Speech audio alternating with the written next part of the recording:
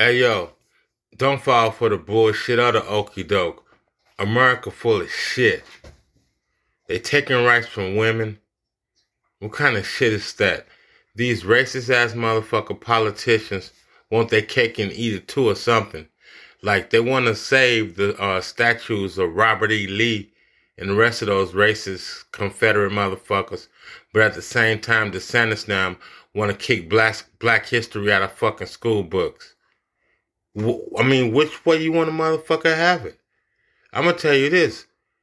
You can remember history, but you can't erase fucking history. And if you try that shit again, good luck.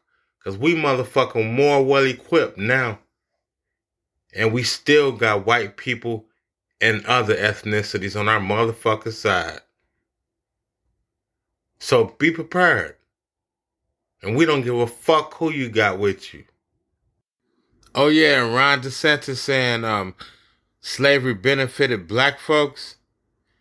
You white boys got so much motherfucking heart. Y'all so motherfucking tough, right?